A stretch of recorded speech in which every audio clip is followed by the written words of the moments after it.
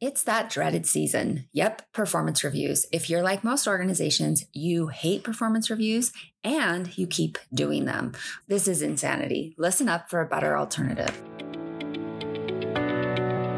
What does it mean to love and work well? And how do I pursue what truly matters? Working at the intersection of business and psychology, I help you answer these questions and more so you can focus priorities, inspire change, lead with courage, and live with more joy today.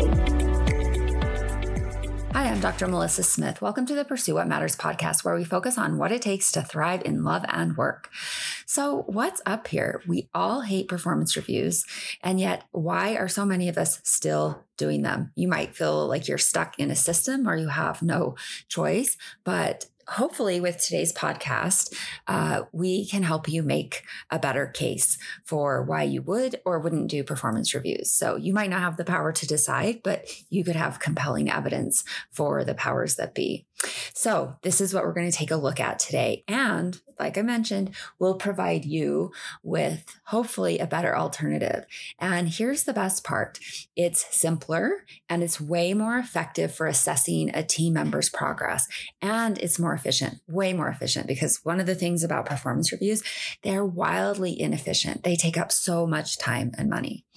And so, of course, every week with the podcast, my goal is to help you pursue what matters by strengthening your confidence to lead in one of three areas, helping you to lead with clarity.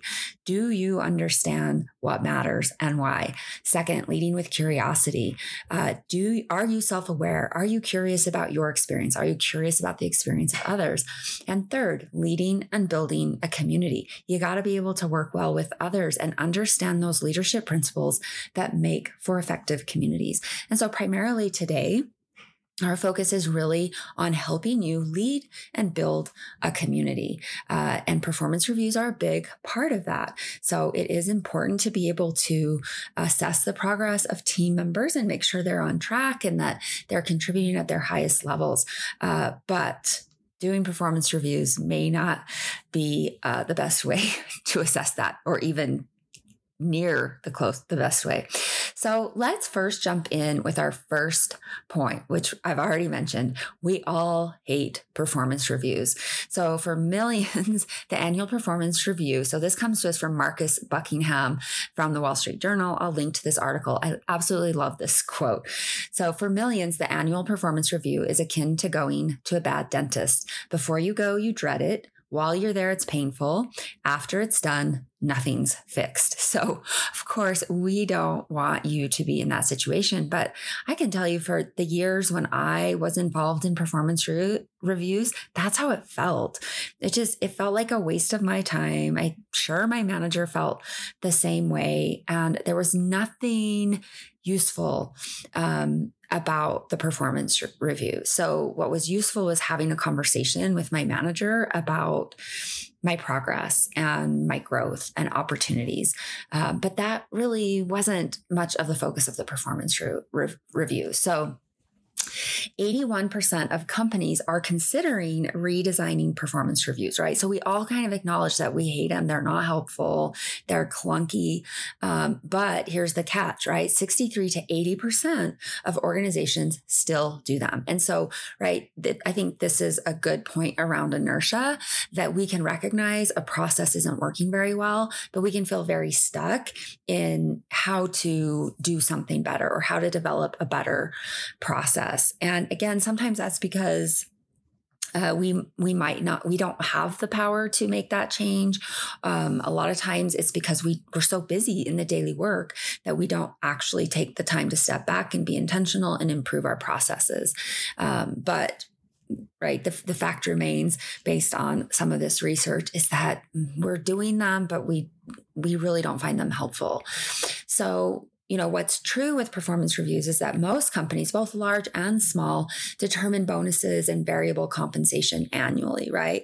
And the performance review is serves an important function in this. And so for them, having a once a year discussion about performance might make sense, but it usually never makes sense for team members. And it often doesn't really even make sense for leaders. So it's kind of that number crunching game. And so from the Wall Street Journal, right, they just document that the annual performance review is expensive and time consuming. So in a case study for Harvard Business Review, Marcus Buckingham indicated that Deloitte calculated that the process, so the performance review, took the firm's managers up to 2 million hours a year. So this is at Deloitte, where they did a case study to really look at this. 2 million hours a year. That is, I mean, if you just think about how can we improve productivity and even profitability, get rid of the performance reviews. Like, you're going to clear up a lot of hours. If you're like Deloitte, of course, we know Deloitte's quite big, but think about that on your scale. It's not a small number. And so again, from the Wall Street Journal, the annual performance review pays no attention whatsoever to the unique loves, loathings, passions, and strengths of each team member. And that's the real failing, right, of the performance review. And it's what team members really need in order to stay engaged, to keep growing, and to be productive. And so instead, it's just vague feedback about whether they've hit their goals this year and what rating number this warrants, which, that makes me crazy. So let's head to our second point, which is, what is the performance review anyway, right? So I've kind of mentioned it a little bit, but a performance review is a formal, regulated assessment mechanism in which managers and other key stakeholders evaluate an employee's work performance. Doesn't a little bit of your soul die right there when you heard that definition? So it includes here that the purpose is to learn more about team member strengths and weaknesses, offer constructive feedback for skill development in the future, and assist with goal setting. But I would say, practically speaking, I just don't think that happens very often, to look at strengths and weaknesses. They might do some goal setting, but I would be very curious to see how many people actually go back and look at those goals. And I have a little bit of data on that in a minute. So with this definition that comes to us from employee performance reviews, they identify 3 key goals. So to learn more about strengths and weaknesses of team members, that's great. And I think it's important to pay attention to this idea that you, as a leader or a manager in that meeting, you're not telling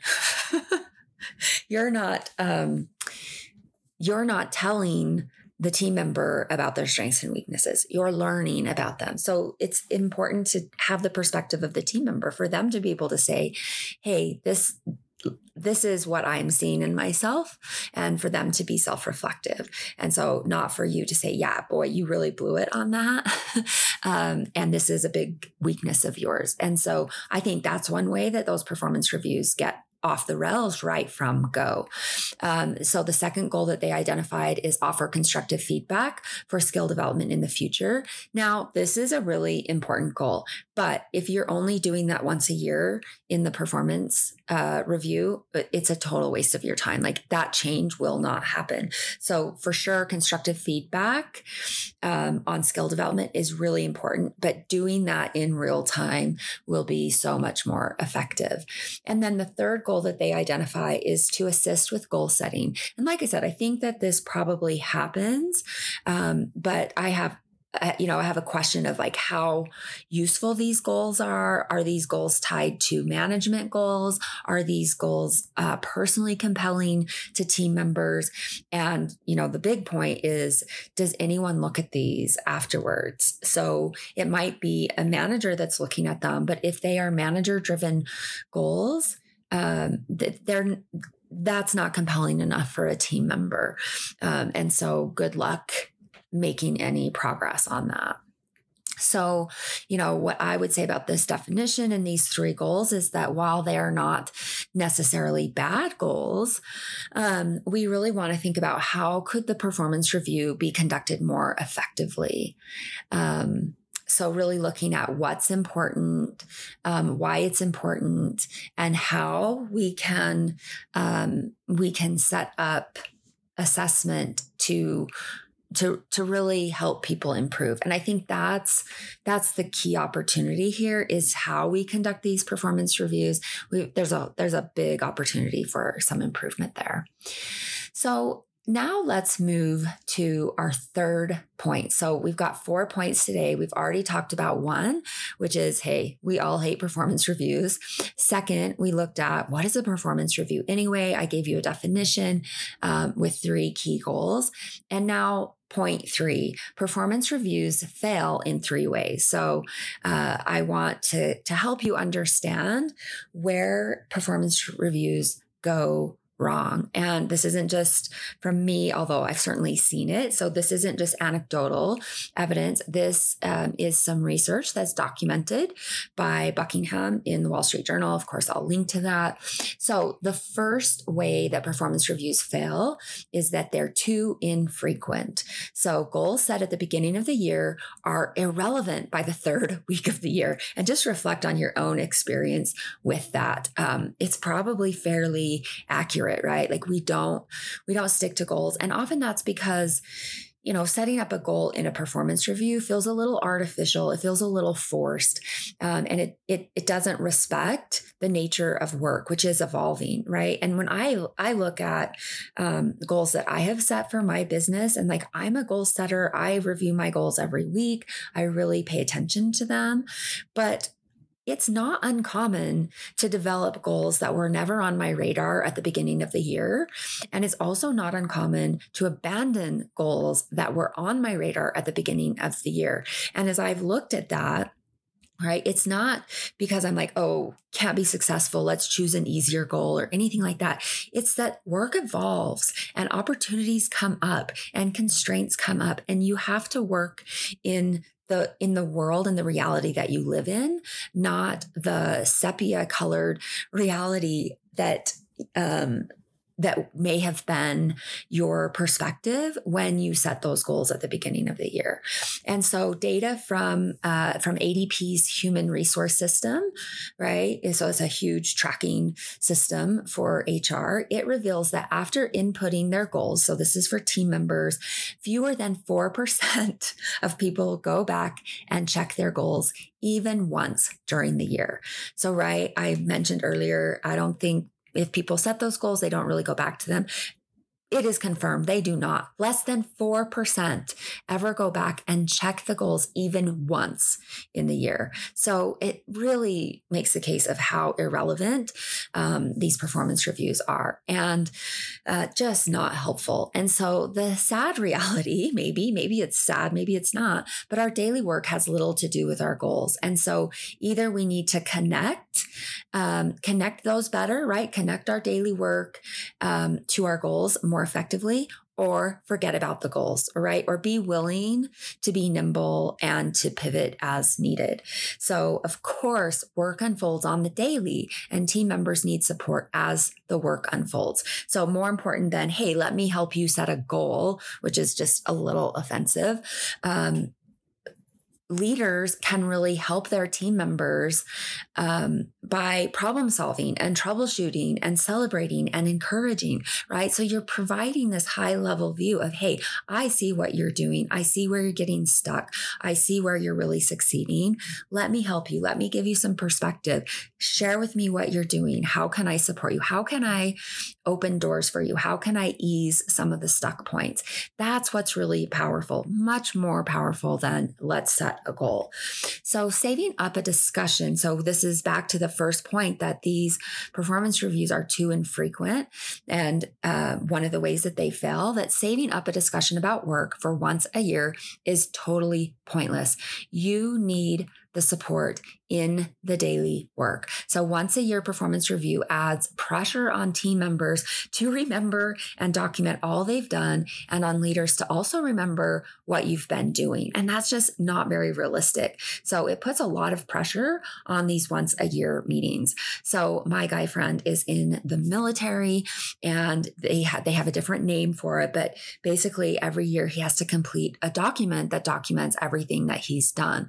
And it is a big pain in the neck. It takes hours and hours and hours because not only do they have to do their own, they have to review others. And so like the idea behind it is good, but the execution is right, less effective because it's not very relevant. But one thing that he has done, so if you're forced into one of these situations, is he tries to keep a running list throughout the year of what he's doing so that when he gets to the end of the year, he's not left there trying to remember what he's been doing, but he has a good organized list of everything he's been working on. So that's the first way that performance reviews fail. They are too infrequent. Let's head to the second way performance reviews fail. And that is they can be very dehumanizing. So once a year, performance reviews often reduce a year's worth of work to a number. So whether that's a percentage raise or a dollar bonus or a ranking. And that's one thing that we really have seen in the past 20 years with performance reviews is, businesses trying to become more objective and metric driven. And there are ways that it strains too far, right? That it has taken it too far. And so I think that metrics can be helpful, but in our effort to force everything into an objective measure, we lose a lot of meaning. We lose a lot of context. We lose a lot of data that is equally important and valuable. And so, this really shows up with the performance review where team members are ranked, right? And if you have a group of 10 people, you have to have rankings from 1 to 10. That's not reasonable. And that is a horrible way to have to manage and lead a team. And right, think about that on the receiving end. If you're a team member and it's like your ranking is a 4 or a 3, it's like, how is that helpful for you, right? It's actually just incredibly demoralizing and dehumanizing. So that's the case that Buckingham makes. So the thing to remember about these is that they're often forced curves. So it's not like everyone could be a 10, right? We got to have a 1 through 10, or, there's only 25% that can get the highest percentage raise. I ran into that in another setting where I worked, and it was just like, well, why on earth would I push hard and do my best if I know there's always a ceiling and there's always a pecking order? It's demotivating and it sets up some perverse incentives for team members if we're not careful. And so these forced curves are often more about managers fitting everyone in that curve rather than it being an accurate reflection of a team member's performance and promise. And so we really need to pay attention to that. If we could just change 1 or 2 things, that would be a good place to start. And so, as a result, the focus becomes about the number, not the team member. And it's right, that's supposed to be a meeting about the team members' development, and the team members lost in it, right? They're just objectified right out of the room. And so that's the second failing of performance reviews. And so now let's head to the third failing of performance reviews, and that is that they are irrelevant to real world performance. And so from the Wall Street Journal, they document some research from the ADP Research Institute's series of global studies on more than 50,000 workers from 27 countries, right? So this is a really, really big study set, right? So this is a series of global studies that reveals that workers who report they find love in what they do and are good at it are far more likely to be engaged, resilient, and experience less stress on the job, regardless of what their job is, right? Okay, so when it comes to these performance reviews, we're not tying the performance reviews to real world experience. And what's true and what we learn from these ADP studies is that when we set up conditions where team members are able to do work that they love to do, they're able to get better at that work, they stay engaged, they stay resilient, so they don't they don't start to accumulate the impacts of unmanaged stress. They experience less stress on the job. And you as a company have lower turnover. You have higher profitability. You have really productive team members. And so under these conditions, right, team members are far less likely to express an intent to leave or even to be actively interviewing for a new job. And so from Marcus Buckingham in the Wall Street Journal, he says that these performance reviews that really tend to be very irrelevant to real world performance miss the gritty, granular, unique raw material of real performance. So it's such a lost opportunity. So we want to be really careful about that. And so that was our third point, is that performance reviews fail in three ways. They're too infrequent, they're dehumanizing, and they're irrelevant to real world performance. And so now let's finish up with our fourth point. So do this instead. So I want to provide you with an alternative to the annual performance reviews. So one solution that Buckingham offers is to split the annual review into two parts. So the first part would be performance measurement, and the second part would be performance development. And so for the first part, performance measurement, you can do that once a year if your company hands out variable compensation once a year, right? So you might be in a big system. It's like, this is how they do compensation. And so you're not going to get away from that structure. But that would just be a focus on performance measurement. And so if you still need to do that, do it. But here's the recommendation. Drop the rating and go straight to offering the team member the variable compensation you feel they deserve. So this is where those metrics and trying to objectify everything about work goes way too far, and it's less effective. And so stay away from rankings that can be very dehumanizing, and really just focus on what do they deserve. And that forces you as a leader to really understand what they've been doing, to make a case for the value that they bring, or to make a case for the missed opportunity around value. These require difficult conversations, and most of us avoid them. And I sure hope that you don't, that this is one of your most important responsibilities as a leader. And so as part of that performance measurement, right? So drop the rating, don't use numbers or forced curve rating. So, just stand by the offer that you think is reasonable for the team member and have a rationale for that, right? So having more objective measures, certainly there's been good intent with that, right? That we have a rationale for why we're doing one ranking over another. And so even if we're dropping the ranking, it doesn't mean we drop the rationale. That's just part of good leadership. Like, you need to have a good case for why they really contributed a lot versus, hey, I think you missed the mark, and this is what we need to see in the coming year. That information is helpful for team members. And so you still very much need to have a rationale for that. So that's the first part, right? To split the annual review into two. So first, the performance measurement, which we just talked about. And then second is the performance development part. And what they recommend is do the performance development the way all good coaches and parents do, in real time. And if we just take a step back and think about this, it's so completely logical. It's intuitive. It makes perfect sense. So why are we making things harder than they need to be? And so the recommendation from the Wall Street Journal is that each manager checks in with each team member that they have direct supervision of for 15 minutes every single week. So in these check-ins, you just ask a couple of questions, okay? So the first question, it's two questions in one. So there's actually kind of four questions. But what did you really love doing last week? And what did you loathe? So what did you hate? That's such a powerful question to really build in insight about where team members can do their best work. And then the second question, what are your priorities this week and how can I help? This is like a perfect blend of autonomy and support, right? So it's autonomy in terms of the team members get to identify their priorities. They need to know where they're steering their ship.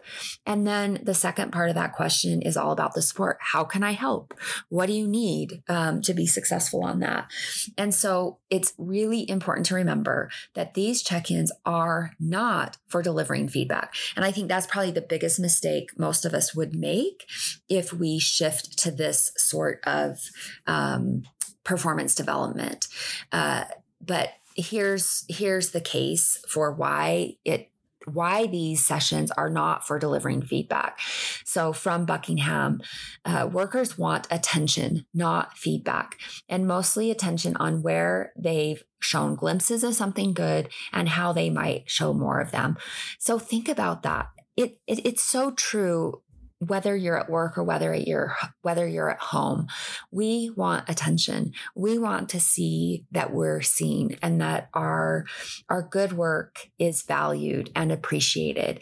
And we want to be encouraged so that we can even do better.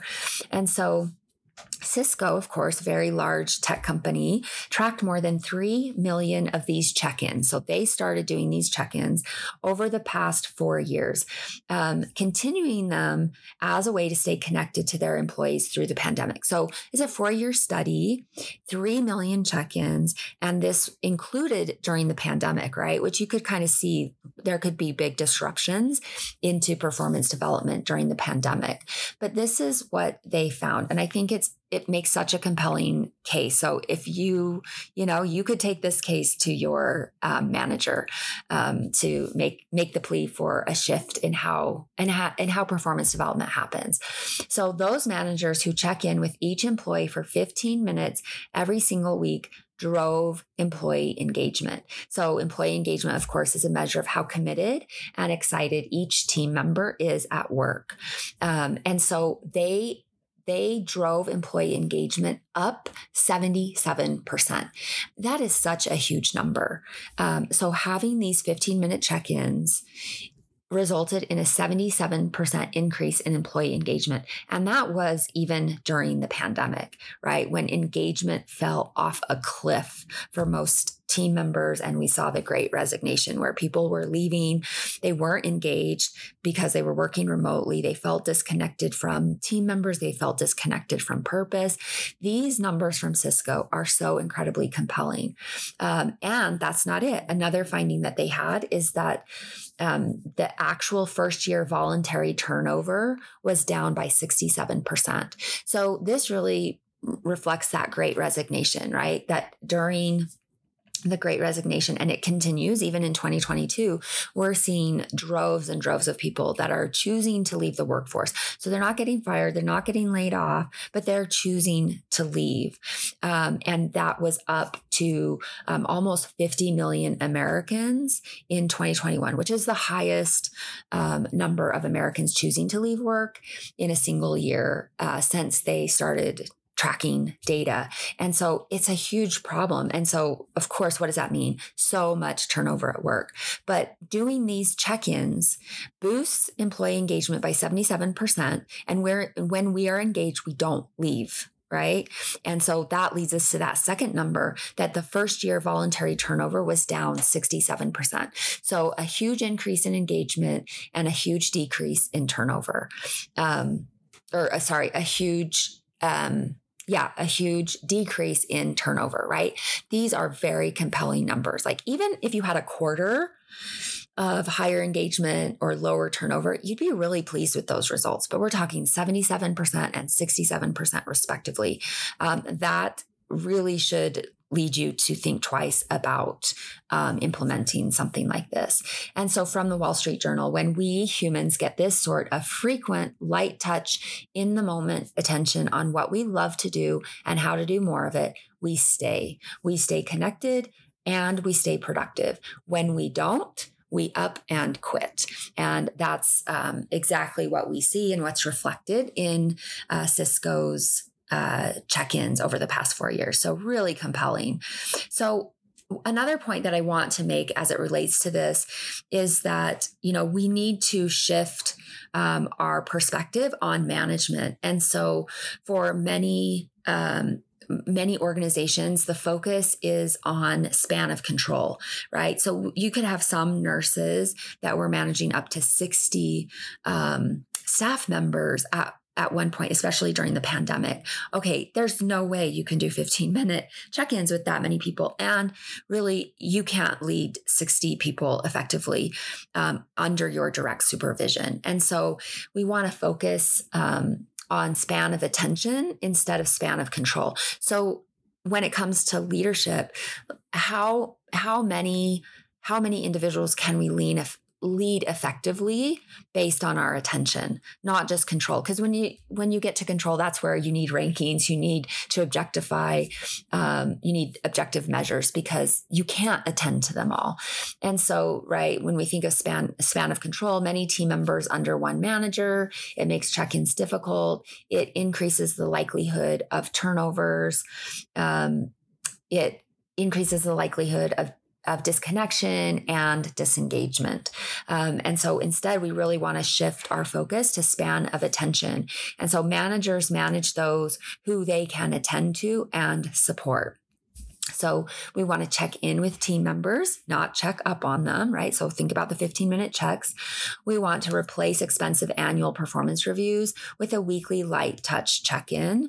And we want to, this process really helps us to address hiring and attrition issues, but also, and this is the really good news, the bonus, but it also helps us to address well-being and productivity challenges.